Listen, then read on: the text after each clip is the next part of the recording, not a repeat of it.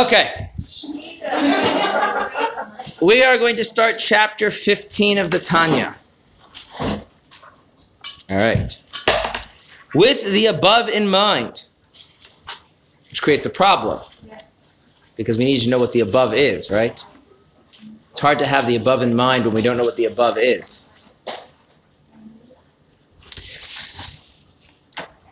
So I'll get back to that. Just keep in mind that we need to know what the above is. We may now understand the text. I hope I have the same translation as you. Maybe I don't. If I don't, I'll say.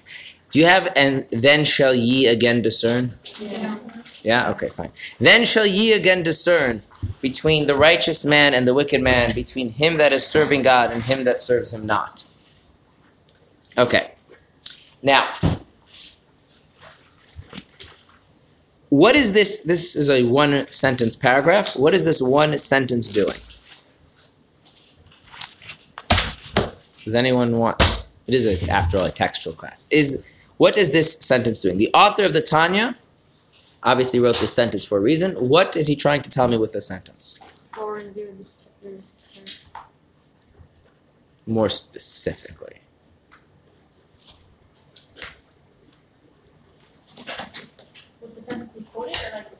The whole first sentence. It has a quote in there. Well, that obviously explains something that we don't know. That explains this verse. Oh, that there's something that he's already said that will explain this verse. Now that would mean that the verse needs explanation, right? So if we do not see what requires explanation in the verse, then we are not on the same page as the author. Okay? This is very important. Anytime in Torah that somebody offers an explanation of something, a commentary on something, that is because they feel that the text does not stand on its own. The text has something about it that needs to be explained. Okay? Otherwise, you're abusing the text. If I want to say some interesting idea, and I go find a quote from the Torah to use in my Shabbos speech, or whatever, I'm abusing the text, right? Because what am I saying? Is I want to tell you this idea, but so that you will think it's very religious, I find a quote that says what I want to say. Right? That's not how Torah scholarship works. How does Torah scholarship work? Does the text need explanation? Does it need clarification? Does the text have something about it that requires us to have a deeper understanding? And then can I provide that deeper understanding? So before we go into what was said above and how he's going to explain this verse, we need to look at this verse and say, why does this verse need explanation at all? It seems pretty simple, right? There's a difference between a righteous person, a wicked person, someone who serves God, someone who doesn't serve God. Like, what's so hard to understand? So I'm going to throw this out at you. What in this verse, and maybe you'll come up with things other than what the Alter Rebbe finds problematic, but what in this verse is problematic? What in this verse requires explanation or clarification? So you have to read the verse a few times to think about it. There's only two what?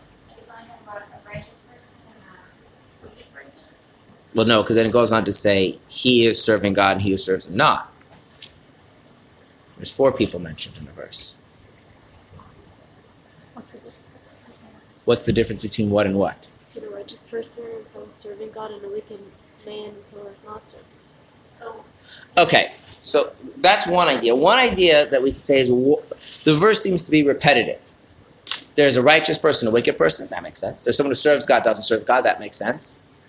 But if you read the verse in whole, it says there's a difference between the righteous and the wicked, the one who serves God and the one who serves him not, implying that serving God and not serving God is not the same thing as being righteous versus being wicked.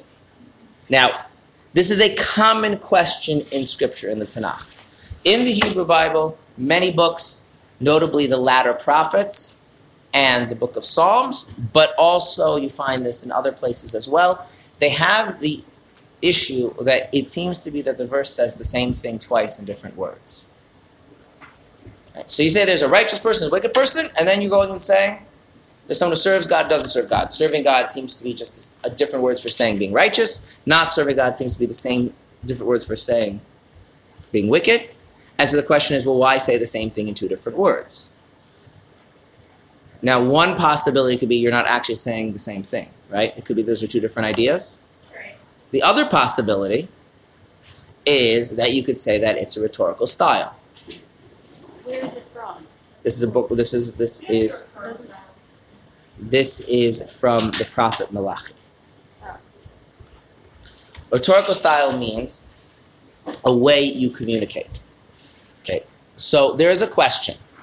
When I see in Scripture a verse, and the verse says something, and then it says the same thing, what seems to be the same thing again in different words, should I assume that that's just rhetorical style? That's just the way the prophet speaks? Or should I assume that those are actually two different ideas? Which one do you think is the correct way of looking at it? Actually two different ideas? Does anyone disagree? Anyone think we should? Depends on the text. I bet it was poetry, then like. I feel like every word is so carefully. Yeah, like thought about it and then put it on that.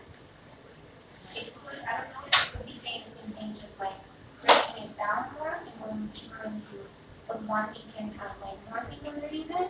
Mm-hmm. Going into that, or is it explaining like different ones? So maybe in that way, like. So, this is a very important lesson in generally when studying.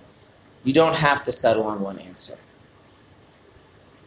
Is it correct to say that a prophet, in trying to communicate their message, will use different words to communicate the same idea, to strike the message home, to get people to hear the point? Didn't I just do that when I spoke? I said the same thing using several synonyms so that you would hear me? Okay, so is that a perfectly reasonable thing that the prophet is a messenger from Hashem to communicate to the Jewish people something that's important, that they might say the same thing in different words? Yeah. Is it also true that there can be deeper truth embedded and that these two different expressions might actually refer to two slightly different ideas and the text can be read in a more nuanced and deeper way? Yeah. And so it's important to understand is that when you read the Tanakh, when you read Scripture, you're going to find all of the time that there's these kinds of double expressions. And the simple meaning of the text is the prophet is using rhetorical method, a flourish, to help the people really hear the message. And at the same time, for those people who are more nuanced and sophisticated, the prophet is communicating a more complex, a more nuanced idea. And those two things are happening simultaneously. So some commentators are approaching the text on a more simple level, and some commentators are approaching the text on a more complex level. So if we're approaching this verse on a more complex level, it's a fair question, what exactly is the difference between righteous and wicked versus serving God and not serving God? But if I'm approaching the text on a simple level, that's not a valid question. Right? If I'm learning this text with somebody, whether because of age or experience or temperament, just wants to get what's the key point that the prophet is communicating, the verse is very straightforward. There's the way that you're supposed to live, there's the way you're not supposed to live, and the prophet is trying to drive that home. If I'm looking at this text and I'm coming from a more mature perspective, a more nuanced perspective, then it's fair to ask, is there more to it? Is the prophet using these two different expressions to get at two different ideas? And if that's my question, the Alter Rebbe says, I have an answer. If I'm reading this text in a more sophisticated way, and I'm bothered, what's the difference between righteous and wicked versus serving God and not serving God? Then that's the kind of question that says, I have something that can help illuminate that verse on that level of reading. But on a simple level of reading, there's nothing here that needs to be explained. At least that's not an issue that needs to be explained. Is there anything else in this verse that seems to require commentary or explanation?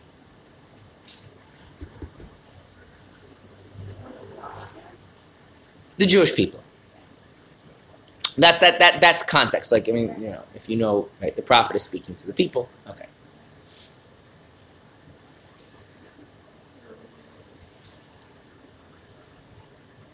Yeah.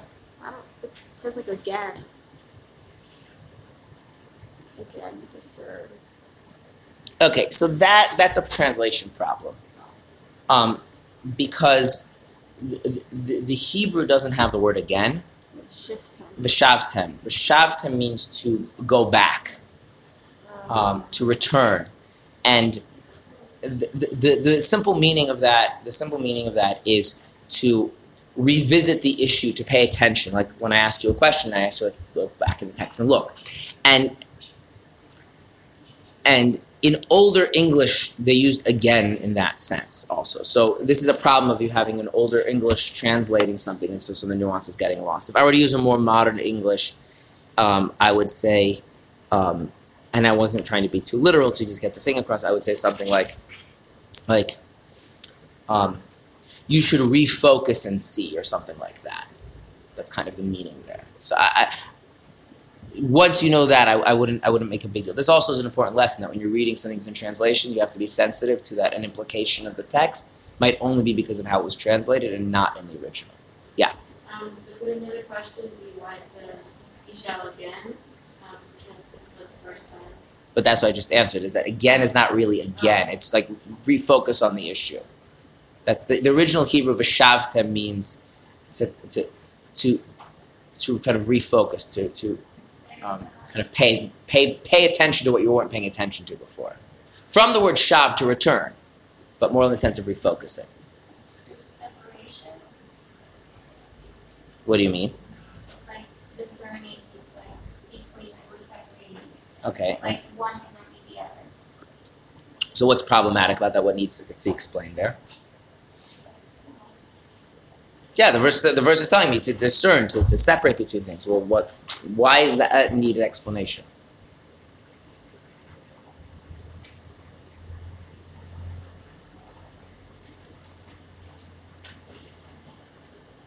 Why was separating these problematic? No, in order to provide commentary in a Torah source, there's the text itself needs to have a problem that needs to be addressed. The verse is telling me, discern between these two things. Okay, so I should discern between these two things. I should pay attention. I don't know which one is what. But that's what the verse is telling me to do. Right? In other words, the verse is the prophet calling the Jewish people to attention, saying, you need to pay attention between the difference between this thing and that thing. Right.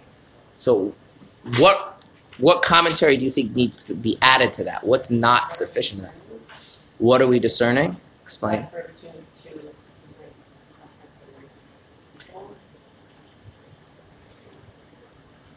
Well, let's. Is it why we're discerning in the first place, and then are we discerning between the Jewish people, like within Jewish people, or just in general? Okay. What is the subject of the sermon? Well, the subject of a sermon is a righteous person, a wicked person, someone who serves God, and someone who doesn't serve God, right?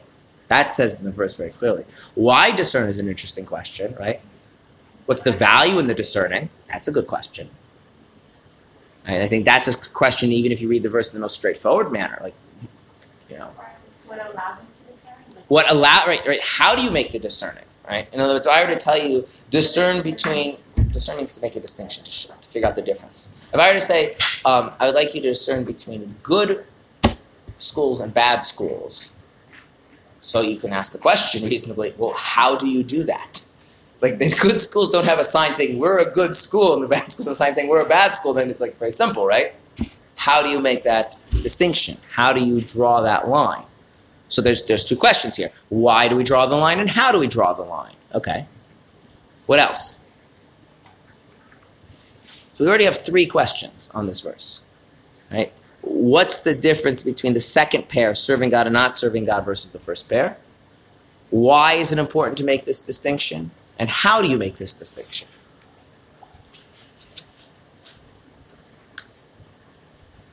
Any other questions?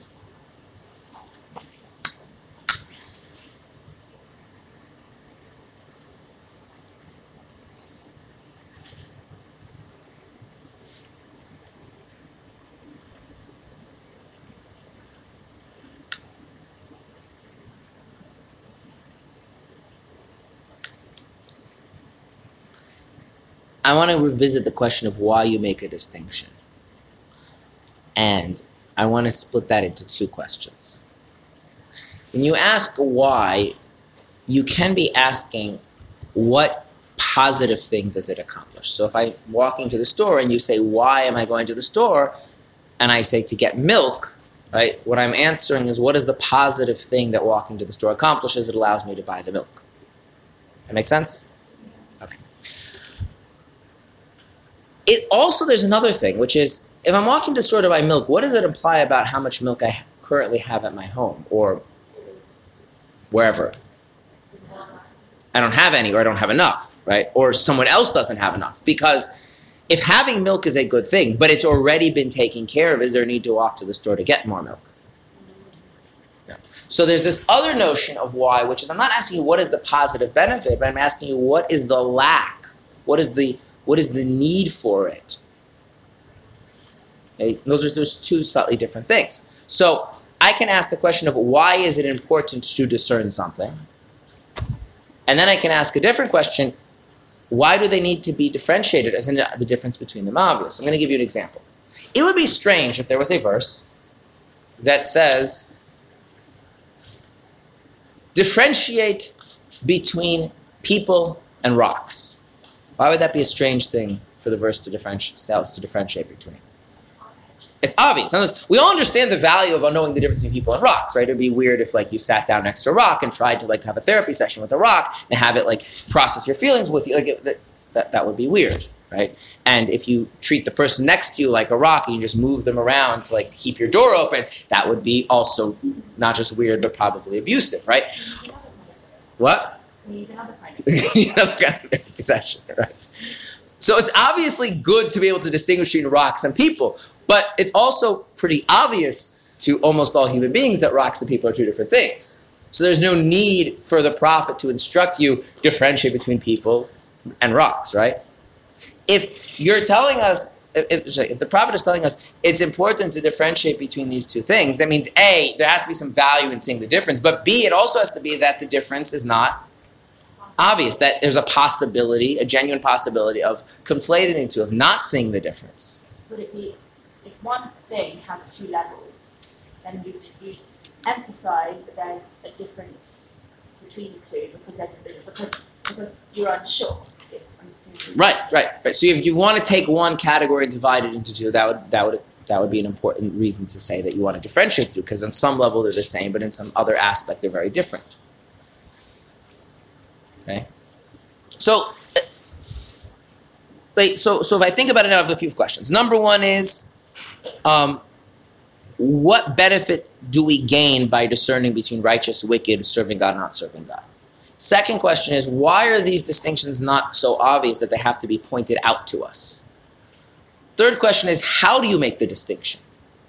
And the fourth question is, what's the difference between the second set, serving God and not serving God, as opposed to the first set, righteous and wicked? So this verse, and that's only if you read the verse in a more sophisticated way and ignore the fact that it can be read more simply as just a rhetorical flourish.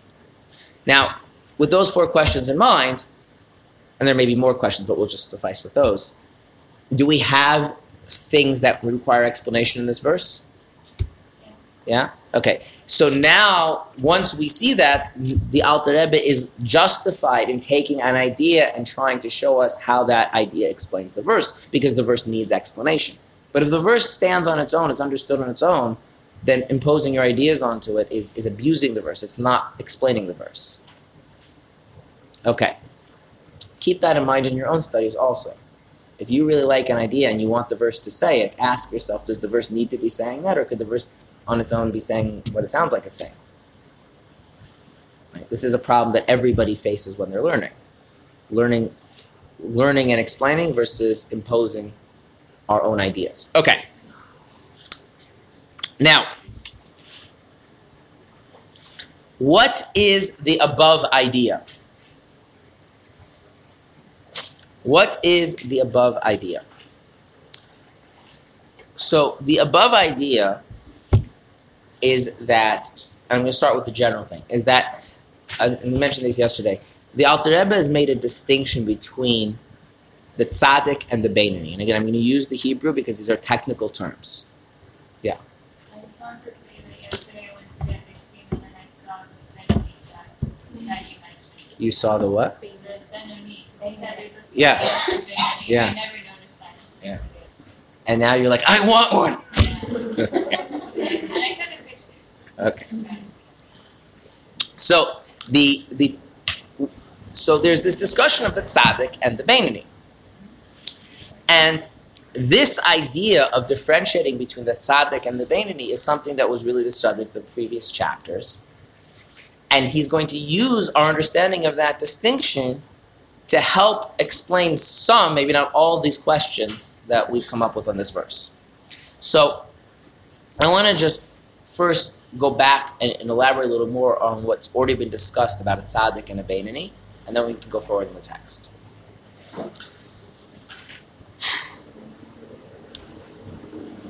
I want to first start with what do a tzaddik and a Beinoni have in common. I'm going to go with simple things, and then we can go to more nuanced things. A tzaddik never sins. A Beinoni never sins. Okay.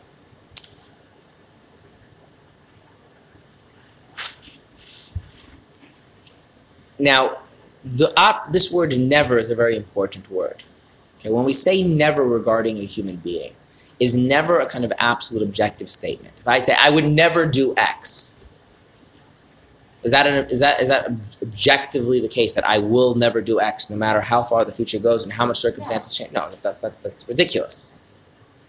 So what would it mean in a reasonable way to say a person would never do something?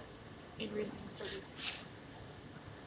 Well, no, because if I say it's in reasonable circumstances, then it means I think that never is maybe too strong. I say I don't, or I usually won't, or I probably won't, but unusual extreme circumstances happen. Never is like you haven't, you won't, and you won't. You claim not. Like it's the past, present. Right, but how could a human being ever say that about themselves? How could that ever be true about a In the person? state you're in now, that's not something that would ever... Okay, right. I think what we have to differentiate is there's a difference between external reality and internal reality. In external reality, if the circumstances change and I would do something under those other circumstances, then I can't say I would never do it. But I can say I would never do it if I presuppose that my internal circumstances don't change. In other words, in the state I am now, no matter what would happen in the external circumstances, I would never do that. So I'll give you an example. Here's something I would never do. I would never abandon my children. Now, what does that mean? Now, am I saying a matter of prophecy that there will never come a point, God forbid, where something radical changes in my own experience of self? And I'm not making a statement of prophecy. I'm not making a statement about the future. I'm making a statement about the present.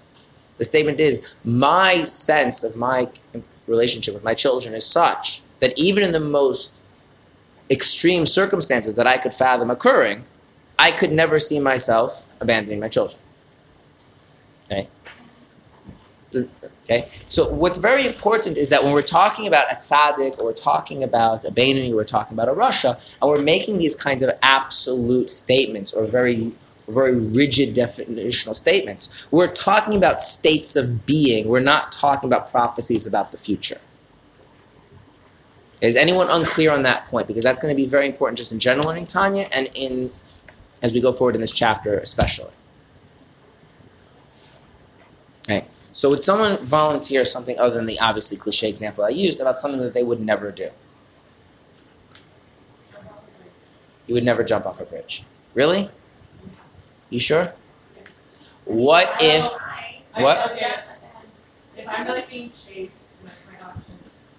No, but so in other words, could you conceive of an extreme circumstance that if that occurred right now, you would then change, you'd be willing to jump off a bridge? Yeah, right? Like, I mean, if you were to be tortured to death or jump to your death, I mean, you might have that side to actually be willing to jump off the bridge, right? So it's not really, so you see the difference between, like, that's something, in other words, even keeping your current mental way of relating to yourself as it is now, the reason you wouldn't jump off a bridge is because there's nothing that warrants jumping off a bridge. But there are conceivably things that, right? Whereas and I don't mean to say it's difference between you and me, it's just the difference in examples, I cannot conceive of anything that would warrant abandoning my children. Like, even the most extreme circumstances. Including pikuach nefesh. Like if it would, this is why, gets an extreme thing, but why is it that it's so torturous for a parent who has two children and they both need things that are not mutually compatible? Like, one child needs one thing, one child needs the other thing, and they really need them, truly, truly need them, and you can't provide both, you can only provide one, why does that tear the parent apart? Because they can't really abandon either of them. So what's something you could say, like, I would never, it doesn't have, but jumping off a bridge is like, there's no need to jump off a bridge. But it would come up with a good enough need. Most of us would jump off a bridge, actually. I want to use a different example. I want you to come up with a different example. Okay, that might be. I would never plant a seed.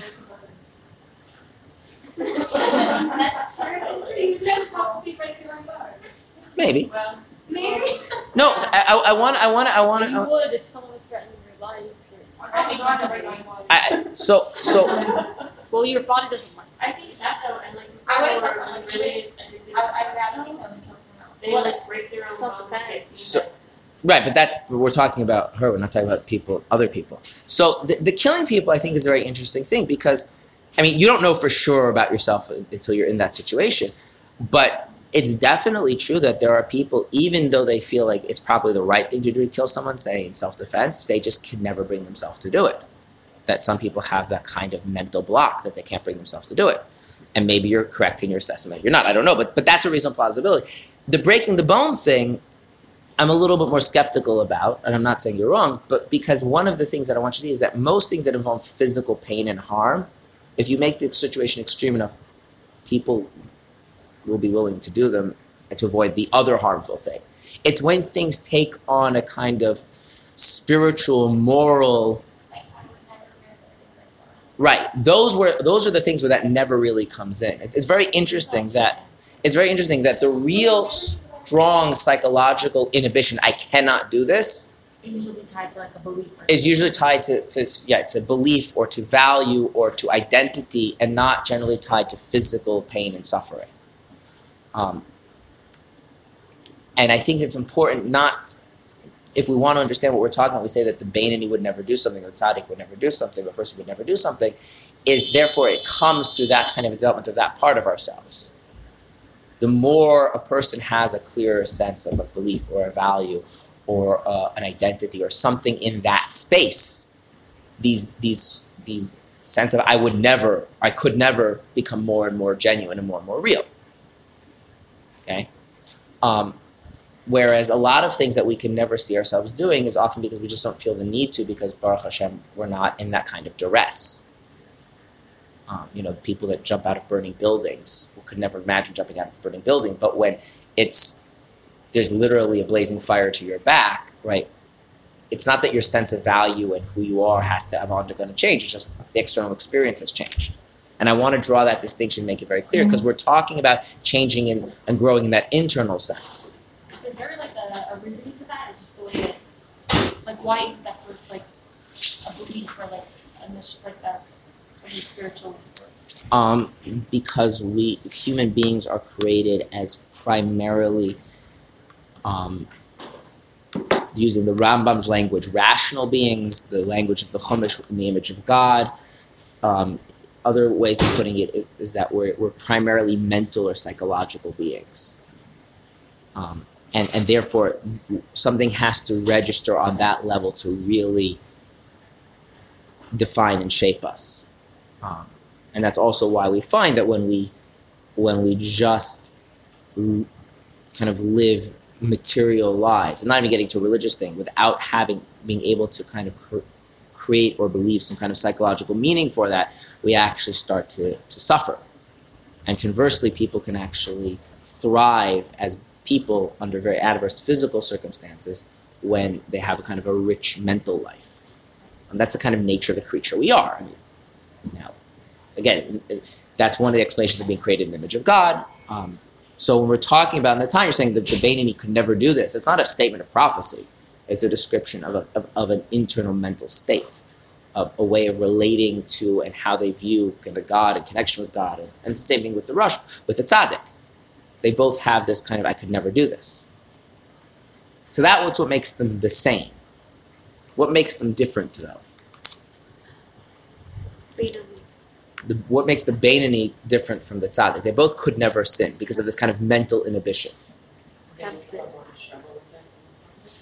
Maybe. I want to get to that next because that's going to become part of the subject of this chapter, of how much is struggle part of a Beinoni, how much is that an admirable thing? If it's an admirable thing, what kind of struggle, right? That's what we're going to end up going to. And because that's a complexity that arises from the more fundamental distinction, which is always true. Yeah. With Tzaddiks, nefesh is transformed into nefesh. Okay, so what does that mean without that language? Like, if you wanted to describe to that what that means. Don't say animal soul and don't say godly soul. Tell me what it's like. Like if I say like I have a very absolute inhibition. Psychologically, I cannot bring myself to do something. I know what that means. Like we all have a sense of what that means.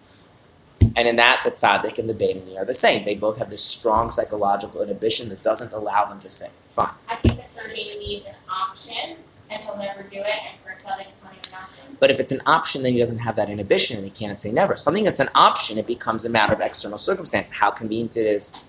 Like, how would you say most people, the breaking your bones thing is like that? I would never do it under normal circumstances, but like, what's the alternative? The alternative is worse, then maybe I would. The way tzaddik is created? No.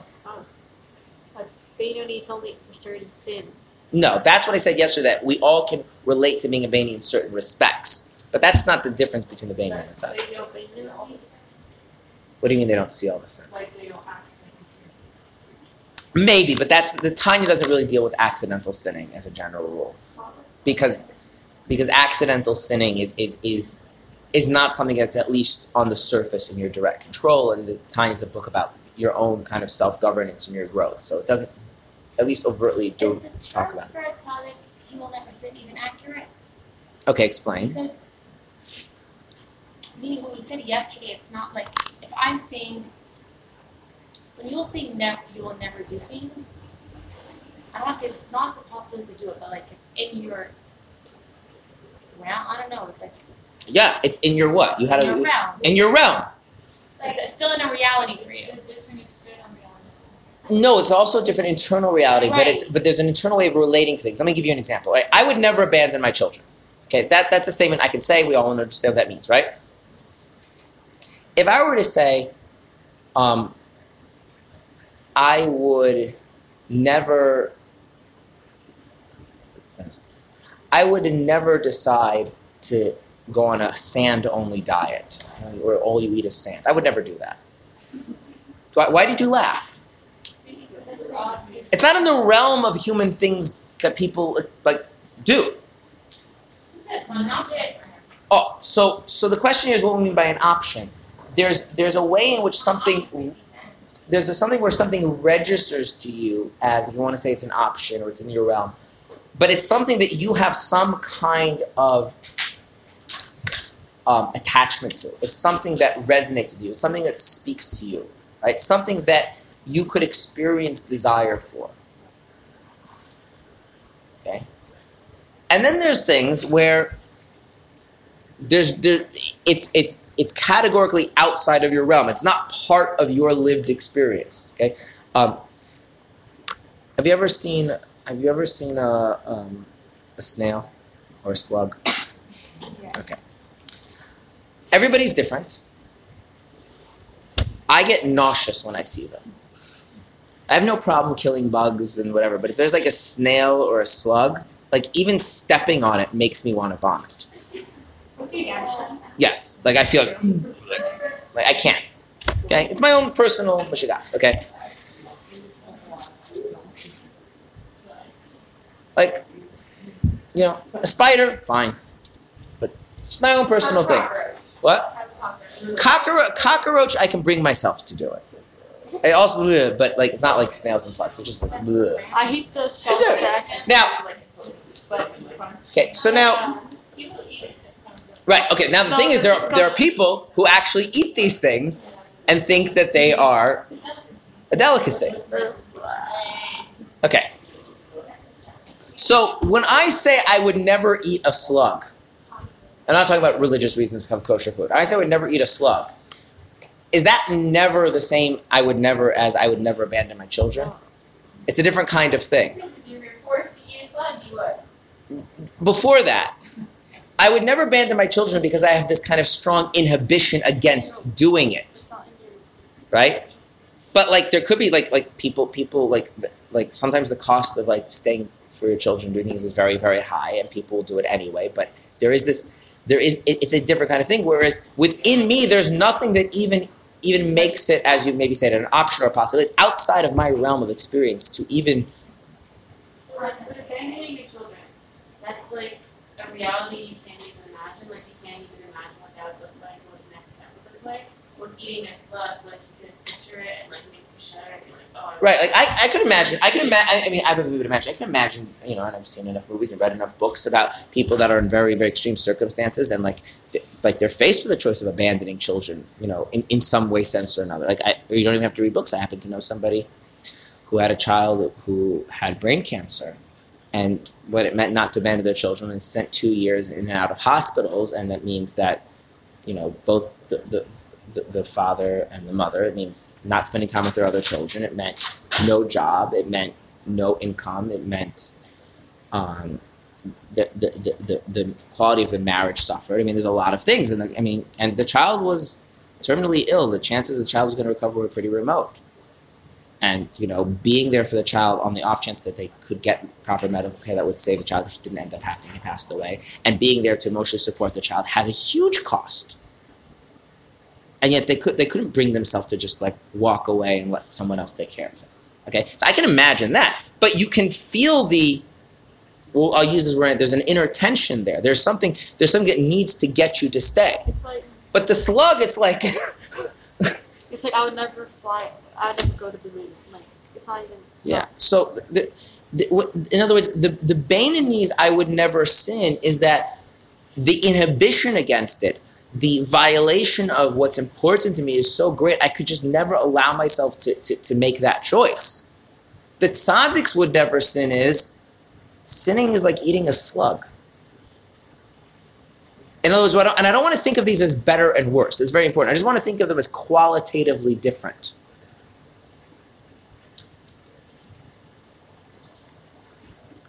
There are things in our life we would never do because they're just so outside of our realm of like, it has no attachment, has no pull, it's repulsive, it's abhorrent. Not in its cost, and what it is. And this has to do with a very fundamental, this has to do with the fundamental difference in how a tzaddik relates to God and how a Beinoni relates to God. A Beinoni relates to God as the most important thing in their life. A Beinoni relates to God as the most important thing in their life. How does a tzaddik relate to God? The only important thing in their life. So if you present somebody with something which is ungodly, which is really the Tanya's definition of sin. Sin does not actually have to be technically forbidden. Sin just means anything that is ungodly. Because the idea is that if you're either moving closer to God or away from God, God is not neutral. So if you present something ungodly to the Beinoni, that's part of, as you put it, the Beinoni's realm, or maybe that's an option for the Beinoni. But the question is, what's the cost? The cost is compromising my connection to God, and that's an intolerable cost. That's a cost I'm unwilling to bear. And so I would never do it. That would be a Beinoni.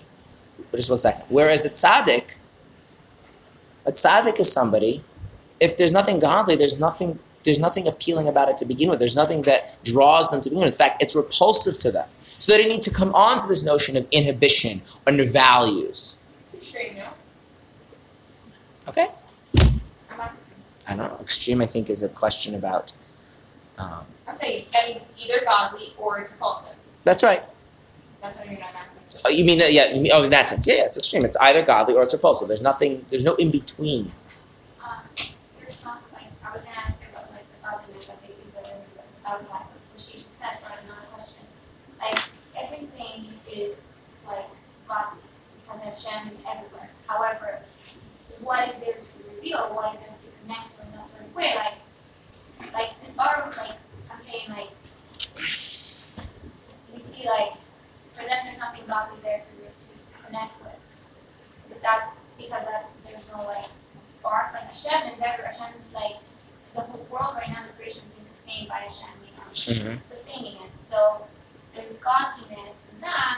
Obviously, Hashem is everywhere, but God came from the class. There's, But you know what? yeah, The spark, we feel a bracha over something, that there's a spark that moves the wheel, and then bracha over saying. That's what we can say. We can have bracha on something that's kosher to eat, and something that's not kosher to eat. Like, there's nothing there to be revealed. So, with that bracha. So how does that apply to that? so the thing is, the notion of things being godly,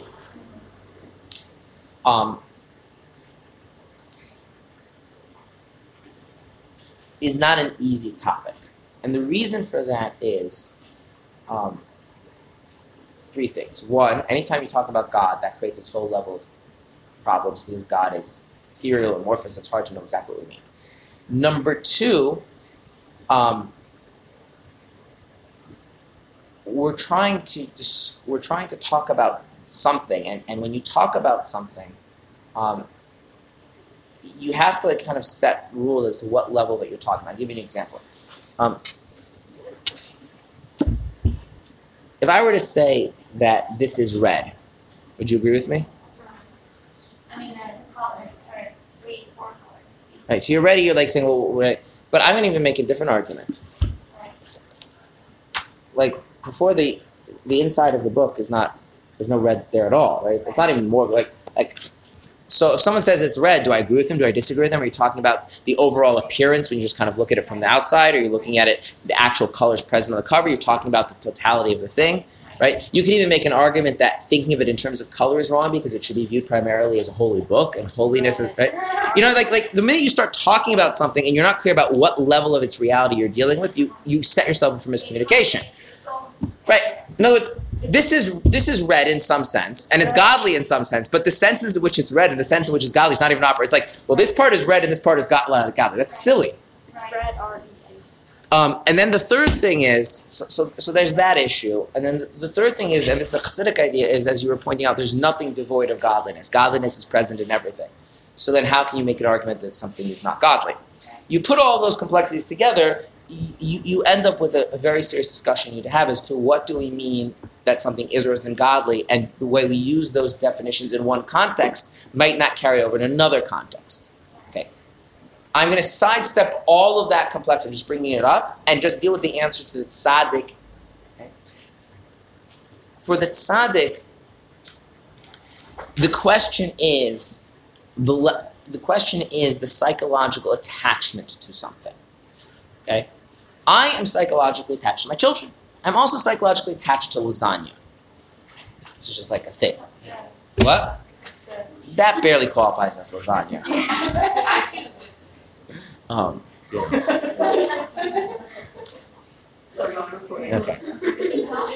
It barely qualifies as lasagna. Okay. Now,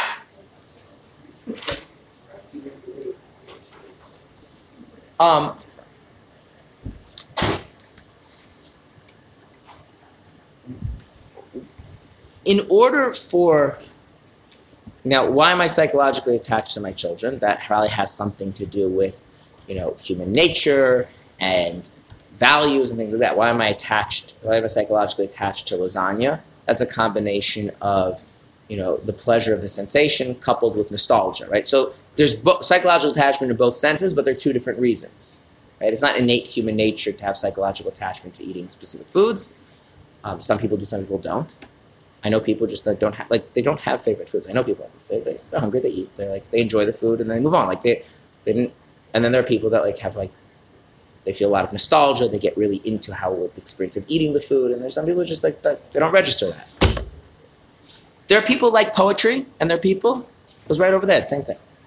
There's a variety of human experiences. Being attachment to one's children is probably more fundamental to human nature. Okay, so there's different kinds of attachments and things.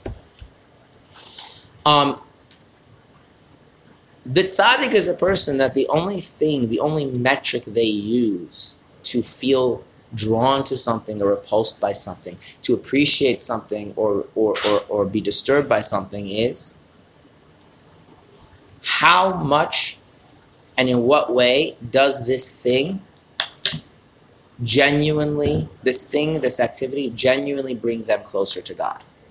So it's not an objective statement, is God present? The question is, does this bring me closer to God or not? This is not tzaddik asks. This is how tzaddik experiences life. So the tzaddik goes to a museum. And a tzaddik could go to the museum. There's no reason why tzaddik couldn't go to a museum. What portraits would the tzaddik be drawn to? What? Why? Why landscapes? Why not other things? Okay. Because like the world nature is But world nature is not necessarily bringing a person closer to God. There's a Mishnah which says that when someone is engrossed in Torah study and they stop to admire nature, then they're cutting themselves off from God. right. The one that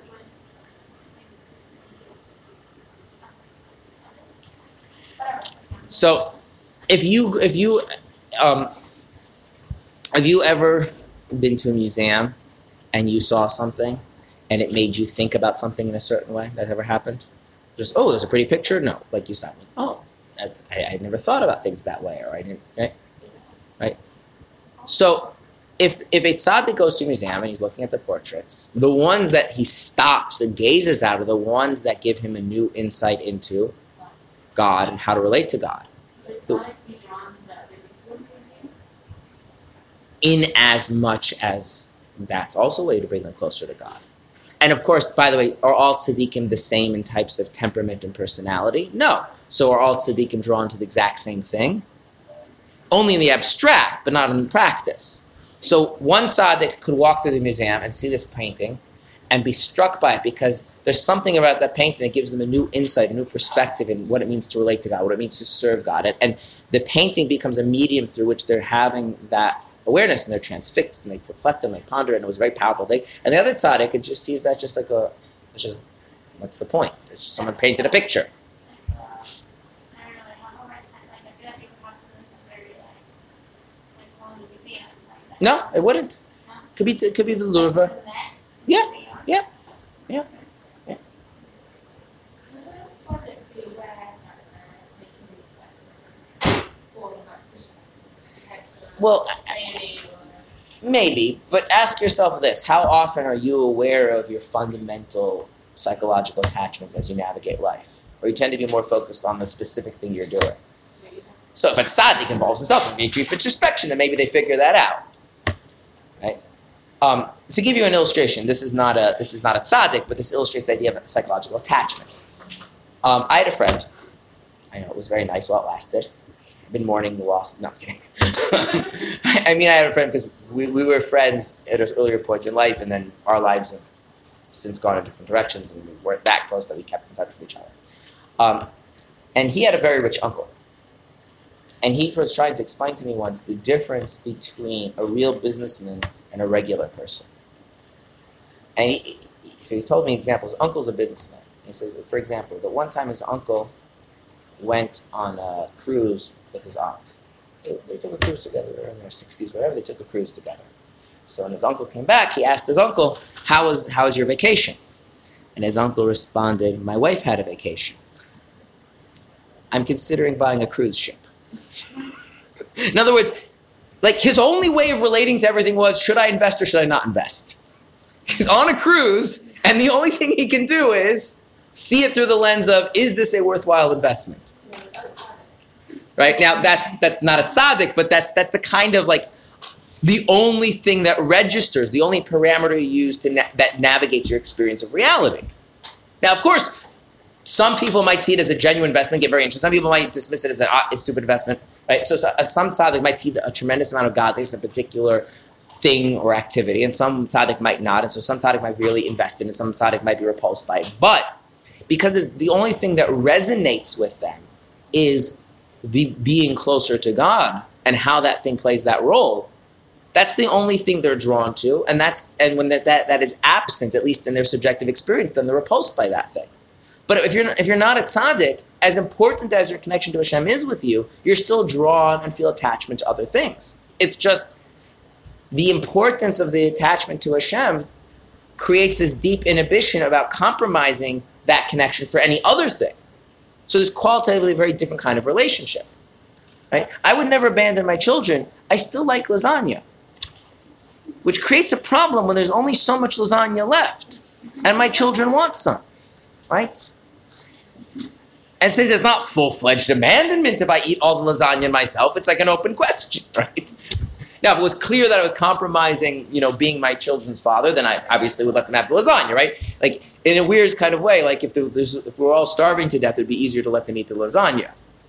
Because, like, not letting them eat the lasagna would be, like, genuinely abandoning them. But if, like, there's only a little bit left and, like, they already had dinner, so they don't really need it, then, maybe I can just, like, set them aside.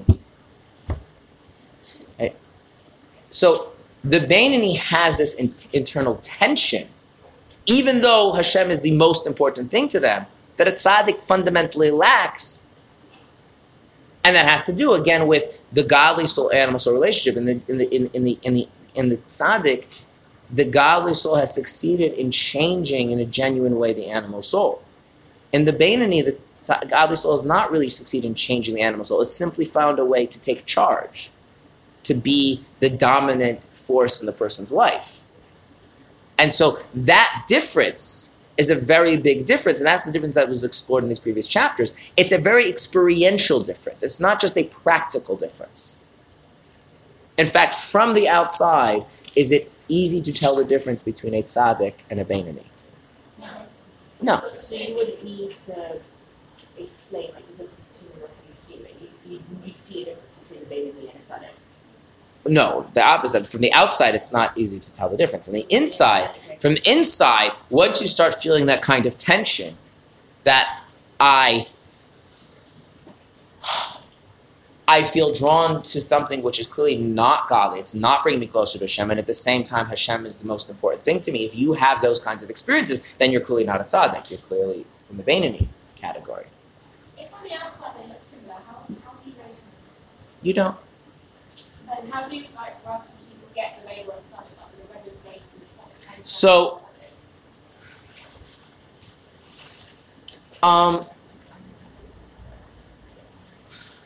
let me ask you a different question.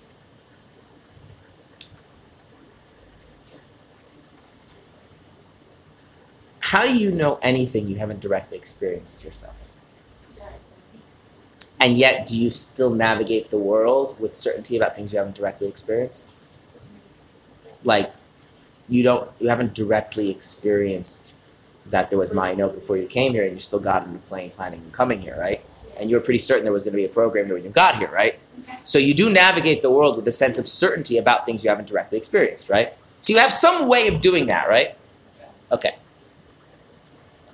And despite the fact that it's possible that that way is flawed, it's still reliable enough for you to live your life based on? Okay.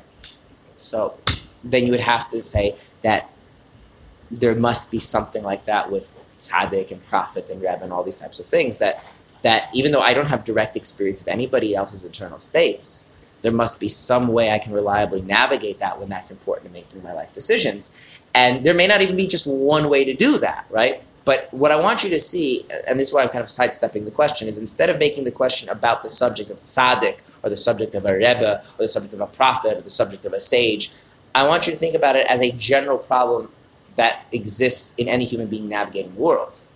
And if you take the fact that it may genuinely be relevant for me to know that this is a holy person, the same way it's genuinely relevant for me to know is there a program there when I'm going there or not, then you will probably figure out within yourself a reliable mechanisms for yourself to navigate that question. Sometimes Jewish law sets standards for things when there's a Jewish legal question, such as there is a mitzvah to obey a prophet when the prophet directly commands you to do something under God's authority, and then you would need a halachic standard for verifying prophecy. But outside of that very limited case, it really becomes a personal matter. How do we all navigate the uncertainty of the things we haven't experienced and the need to be certain about the things that we're deciding moving forward in life? And if you make it a subset of that thing and allow yourself the room to grow in that, you'll kind of, for some, maybe not get an answer you can articulate as like a 5-step process that you use, but something that where you can have confidence in your own decision making. And if you have that operating on a communal level, then you have a communal agreement about someone being a tzaddik or being a this or being a that. I think that's the better way to think about it than me setting to like, these are the objective standards you should use, because then in a certain sense you're just offloading your uncertainty onto me, and then we can then ask the question, well, what makes you trust me? After all, how do you know that I'm telling you the truth? Okay. You have to kind of trust yourself in a certain sense. All right. Okay. So, the tzaddik is somebody who has a kind of inner consistency within themselves, right? The only thing that is important to them is Hashem, right? Whereas the Beinoni has an internal tension. The most important thing to them is Hashem, but other things to various degrees are also important. So when it comes to, in practice, what's most important, obviously, as much as the person is being thoughtful and rational, mature about things, is obviously going to win out in all cases. But there is an underlying tension that needs to be navigated and dealt with. Okay? And the Alter Rebbe discusses different forms and levels that can take. So taking that in mind, we now have an idea that we can use to examine and explain the verse and maybe address some of the questions we came up with in this verse. Maybe not all of them. We'll see. Good? The difference between one who is serving God and a righteous man, tzaddik, is that one who is serving Oved is the active present.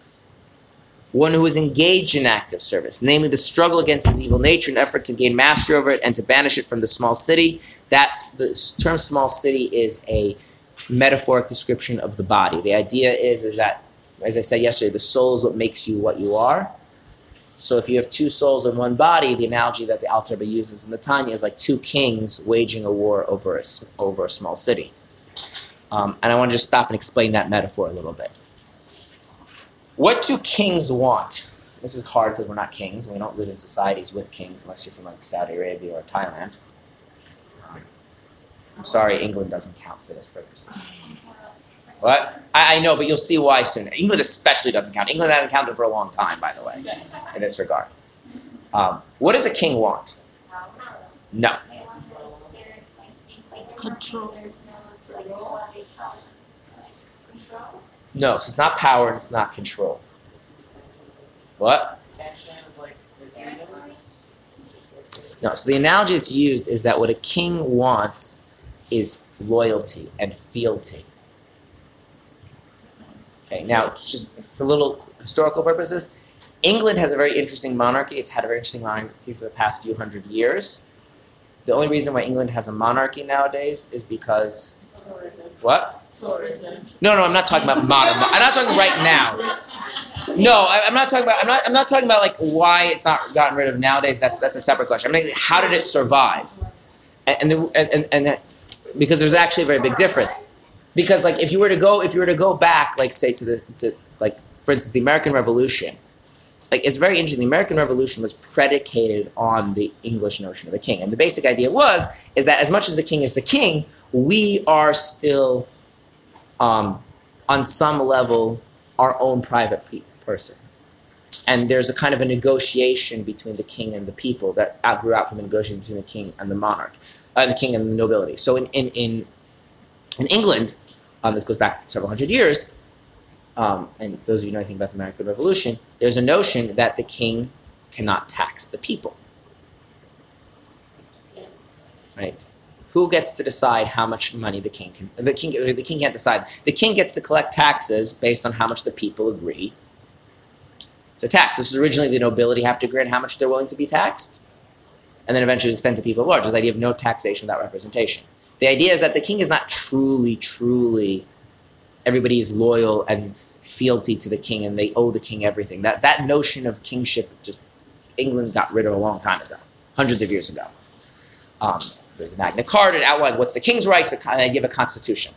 But if you look at other kingdoms, so like for instance, like say a Saudi Arabia, what's the basic idea in Saudi Arabia as a kingship? So it's a little bit different because, and I illustrate this with an interesting thing that I only thought existed like as a matter of like in Chassidus as an analogy and as a theory. It's like a nice like idealization, but it turns out it actually somewhat exists in Saudi Arabia also. If you have a problem in Saudi Arabia, I don't care what your problem is, you can get an audience with the local governor. The governor in Saudi Arabia is the personal representative of the king. So let's say you're fighting with your neighbor over like they want to like expand their, they want to expand their porch and you feel like it would like ruin the property value. Can you imagine like going to the president of the United States or the prime minister of whatever country you're from and like, or getting their personal representative to hear the issue? Like that sounds silly, right? But in Saudi Arabia, if you want, like it's once a week, you line up, anybody with any grievance at all, and there's an audience, and the governor just one person after another, and if the governor thinks that you want to intervene in that matter and address the issue, they'll do so as a representative of the king. What's the idea? Is that these people are whose people? And therefore the king has a personal interest in the well-being and individual ongoings of every single one of his subjects. And everything that goes on with them is really the king's personal issue because they are his people. This notion of absolute loyalty and fealty. And that also corresponds to the other side, is that if you go against the king, what is the consequence for that? Death. So there's this kind of like, death. Like very, very dead. Like sword beheading dead. No, so this notion of kingship is that there's this level of fealty, this level of loyalty, this level of absolute commitment and belonging, that power and control become a non-issue. Power and control is when that is lacking. So for Chassidus, when it describes the notion of kingship, it's contrasted against control and power. If you're a loyal subject, the king doesn't need to control you because you're so devoted. If the king has to control you and exert power over you, then what does that mean? You're not a loyal subject, and in that sense, he's no longer really. But why did they kill? Okay. Why is the punishment death if they don't need to control? The simple answer is that human beings have this phenomenal ability to act outside of what they know to be true. So you see this in societies where there's kind of an absolute monarchy, and where even the person who rebelled against the king still feels tremendously guilty that they rebelled against their sovereign. Because on some level it's like deeply ingrained, like I really shouldn't be doing this. Kind of the way like when a person sins, they feel really bad that they shouldn't be doing it, they do it anyway. The person who like ideologically thinks there's nothing wrong with rebelling against the king doesn't really feel like they're rebelling against the king. They feel like, who made you in charge? And if you have enough people like that, then the monarchy ends. Okay, and we live in a society where we don't have that for the most part. So this analogy is very important, okay? When you live your life, would you like it that you have to control your body, or would you like your body to instinctively involve itself and do the things that are important to you? Which one? Right. Yeah. I would not like, I mean, there's times that, like, this is a silly example, but it illustrates the point. Hasidic men go to mikvah on a regular basis, usually every day if it's possible. Men's mikvahs, by the way, are very different than women's mikvahs. There's like a whole locker room, and it's a whole different experience. Yes, and they're not always so clean, and the temperatures can be, depending on, so when the Hasidic community is wealthier and there's more people, so sometimes there's like 3 or 4 different mikvahs with different temperatures, and you can pick the one you want. But sometimes you've got like a very small community, and not many people use the mikvah, and sometimes the mikvah isn't heated. Sometimes it's the winter, and it's not heated, and so like you go and then you put your foot in the water's like ice cold, and you're like, okay, I need to go into the mikvah. And then you actually feel like you want to go into the mikvah, and the body's like, I'm not going in the mikvah. And now you have to like actually use control to get your body to do something, right? But that's not how we want to live our lives, right? We want to live our lives that when something is important to us or meaningful to us, right, that our body just gets involved in whatever is the appropriate way, right? That makes sense? Yeah. Okay. So does the soul want to be the dictator of the body or the king of the body? King. Do you understand the analogy of king? That wants the body to have a certain sensitivity and loyalty and fealty to the soul, to be on board with whatever is important to the soul, that it just flows with the soul, not that the soul has to actively control everything. Yeah. Can you define fealty, please? Fealty is a sense, which we don't have in modern societies, that your whole life centers around your loyalty and obligations to your king or queen, or in a more feudal society to your lord and the lord to the king or whatever.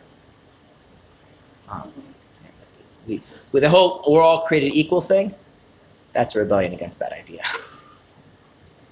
We're all equal. I don't owe you anything unless you do something for me, kind of thing. which probably is a more equitable way of running a society, but it's not a good analogy for many things in Chassidus. And also, that's one of the reasons why we talk about God being king. Right? The idea is that God shouldn't have to coerce us into behaving properly. We should feel a sense that the only thing that's really important to us in our life is meeting our obligations to God. So if God is forcing you, then you're basically saying he's not king. That's right. When we talk about crowning Hashem king on Rosh Hashanah, that's what you're dealing with. Right. Yeah. Interesting. Okay, so now, how does the godly soul want the body to be? The godly soul wants that when you wake up in the morning, your body gets energized and excited because there's an awareness that there's mitzvahs to do. What does your animal soul want? Okay, let's without the sleeping. There's the sleep, but let's make the contrast equal. Right, you get excited because there's fun things to do. Right? Okay. Have you ever noticed that there's things that your mind kind of goes back to thinking about all the time? There's something really exciting that you're anticipating happening, a trip, a vacation, a family event, a book you want to read, whatever. And so your mind just keeps going back to imagining and thinking about it, right? Without you even trying. So who is your brain loyal to? Your animal soul or your godly soul? Because if your brain really had this fealty and loyalty to the godly soul, then where would your mind naturally just fall back to? Not even mitzvahs, actually. Mitzvahs are things to do with your body. God. The beauty of God, the greatness of God. God. Mitzvahs, in the practicality you have to do the mitzvahs, but it would be... and so each soul wants every part of the body to have that kind of loyalty and fealty to it. The animal soul of getting the human needs met, and the godly soul that everything should be about God. Now, for the body, in the terms of the arms and the legs, that's doing mitzvahs. In the mind, that's an awareness of God, right? In the heart, those are feelings of yearning for God and awe of God and respect for God, but whatever it is. And so they're in this conflict. A tzaddik is somebody who one king has won this battle, and the body has become totally loyal, has complete fealty to the godly soul. But a Beinoni is somebody, has that battle been won? No, because the Beinoni is a person who still feels attachment to other things, right? Even though maybe one is more important than all the others, namely God. And so that's what he says, that that there's a battle going on of what you're attached to, what draws you, what pulls you. And even though one ultimately is more important to you in your own experience, and so when it comes to making decisions, you're going to only do one thing and not the other, but you still feel that tension. That's the struggle he's describing, the Beinoni. That's what he describes it as, two kings fighting over a small city. And that, at the very least, that it should not vest itself in the organs of the body. At the very least, the godly soul has to make sure that the sense that God is the most important thing means that when I actually do anything in practice, it's not compromising my relationship with God, that the soul is not taking over anything. And verily, it entails much effort and toil to wage constant war within it. And this is the Beinoni. That obviously sounds like something you need to put a lot of effort into, right? So what point is he making? When it says serves God, one is serving God. Serving is what? Is an activity. Right? It says there's someone who is doing something. Being a Beinoni is something that you do. What are you doing by being a Beinoni? Seemingly. You are maintaining that one thing is more important to you than other things. What happens if you stop trying to maintain that sense? What? What would happen if a Beinoni were to stop ensuring that Hashem is the most important thing to them? Right, then right, if one of my sons wanted to arm wrestle me yesterday. Like, okay. So arm wrestle, and he's really going in, and he's really putting. And I said, let me know when you want this to end. So my arm is here, and he's pushing, and my arm's going a little back and forth, a little back and forth, a little back and forth there, because all I'm doing right now is just making sure that my arm doesn't go back. And at some point, he's like, okay, really try. I'm like, then I just go without any effort. Boom. Because, I'm much stronger than him. So you see there's two different states there. There's a state where all I'm doing is just ensuring that he does. Now, if I don't try, he'll push my arm down, right? But in the first stage, all I'm doing is making sure that he doesn't push my arm down. Then there's a totally different thing where I actually use my full strength, and what happens? It doesn't matter how hard he tries. The whole arm wrestle is over. Which state describes what the Beinoni is like? The holding it up, right? The Beinoni is like you can't overpower me. You can't take control of things. The animal soul, the human needs, cannot override my connection to God. But that has to be maintained. Now, what would have happened if my son's trying to beat me in arm wrestling, and I didn't put any effort in that first stage? I just let my arm, and I didn't put any effort in. He would win, right? But once I knock his arm down, the game is over, right? I've done it. Discussion over. At that point, I've beaten him. So there's a way in which the Beinoni is something that has to be understood as an activity, as something that you are doing. Not doing in a physical activity, but there is a kind of mental and emotional activity that is always ongoing, which is, yeah, although we're going to see how much of it's really constant conflict and how much of it's more of a maintenance type of a thing. Isn't that now conflict you said earlier, then technically if you explain it this way, you can't say I will never X. You can. Because I am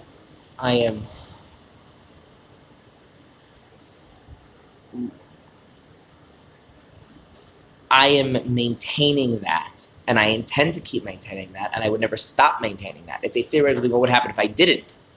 Okay? Let me give you an example of things that normal human people clearly need to maintain. Some of you may have encountered this later in life. Eventually, people need to start paying their bills. Familiar with this phenomena?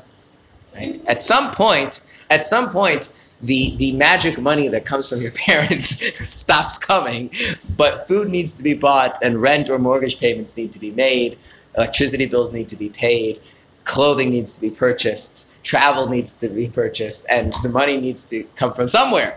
So you have to. Very good. Or avoid it. What? Or avoid it and come to my work. Okay, that's what I said. Some of you may not encounter this, but it eventually happens. It eventually happens. So now, let us imagine that you have a person who is at the stage in life where no one's providing money to pay their bills. And let us imagine this person is relatively decently mature, and we're talking about a normal society with a normal economy. This person will have the money to pay their bills. Why? Because they work. Right? Now, if they stop working, will they have the money to pay their bills? No. So when we say they have their money to pay their bills, that is not they're wealthy with just this pile of cash that they can just draw on for the rest of their life. What it means is they are engaged in something that meets this need, and there is nothing that would ever cause that to stop. As long as we bracket that they're going to stay physically healthy, we bracket that the economy is still a normal economy, right? All right, no, it's just for this analogy. We bracket that they stay mature, assuming all those things are constant. The same way they went to work last month, they're going to go to work the next month, and they'll go to work 2 years later, 5 years later, 10 years later, right? Okay, now obviously in that analogy, there's a point at which a person is physically not capable of working. Something could happen to change a person's maturity, and it could be the economy goes, and then they can't find work.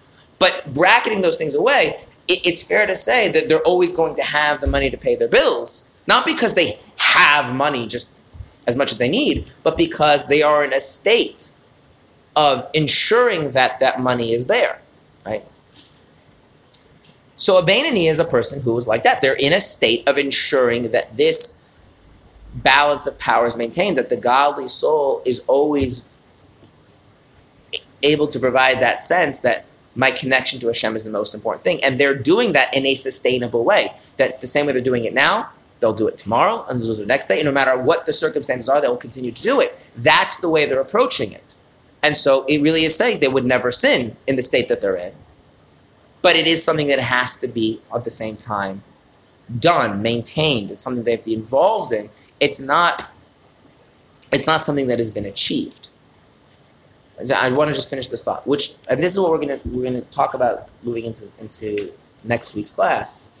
You do not, in some sense, become a Beinoni the way you become a tzaddik. Becoming is not the right way of thinking about being a Beinoni. Being a Beinoni is a way you approach life rather than something that you achieve. And this is like the key idea I was going to say, is that you can become a tzaddik. You can live as a Beinoni. Those are not, and so it's not just, not really. Because think about going the analogy of going to work, right? If I go to work and I make money, and assuming of course that you stay capable, assuming that you're mature, assuming that the job is still available, right? You don't become wealthy that way. You don't become rich that way. But you do have the money to pay your bills. Why? Not because of what you've achieved, but because of what you are, what you're doing.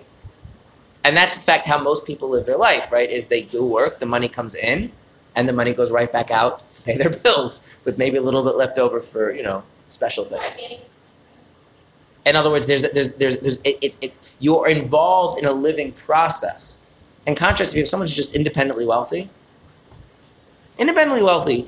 people, like really, really independently wealthy, they just have money. And like, it just changes everything about how you live life. Because there's no notion of like, well, I have to be making sure that I'm spending less than I'm earning because like input, output, that's just not a factor. The Beinoni is somebody that there's always, whether it requires real work and conscious effort or whether or not, we'll get into this later, but there has to be this maintaining this sense of how important Hashem is to keep my other attachments in place, in check. The tzaddik doesn't engage in that. It's just things are a given. Life is about being connected to Hashem. That's all that matters, and they just live their life. They would. They would. Now, the thing is like this. If the Beinoni is genuinely considering stopping the maintenance, then in some sense not really being a Beinoni at that point, right? But just same way, we say like a person who has a very good job and they're living a stable middle-class life, and if any one of those factors I mentioned were to change, they go from being a nice middle-class life to possibly being destitute, right? But the person who is independently wealthy, the economy's in tank, they can be very immature, they can make stupid decisions, and they still stay in the upper levels of the economic strata because it's not built on their doing, it's built on what has been achieved, either previously in their own life, what they've inherited, and that's the end of it.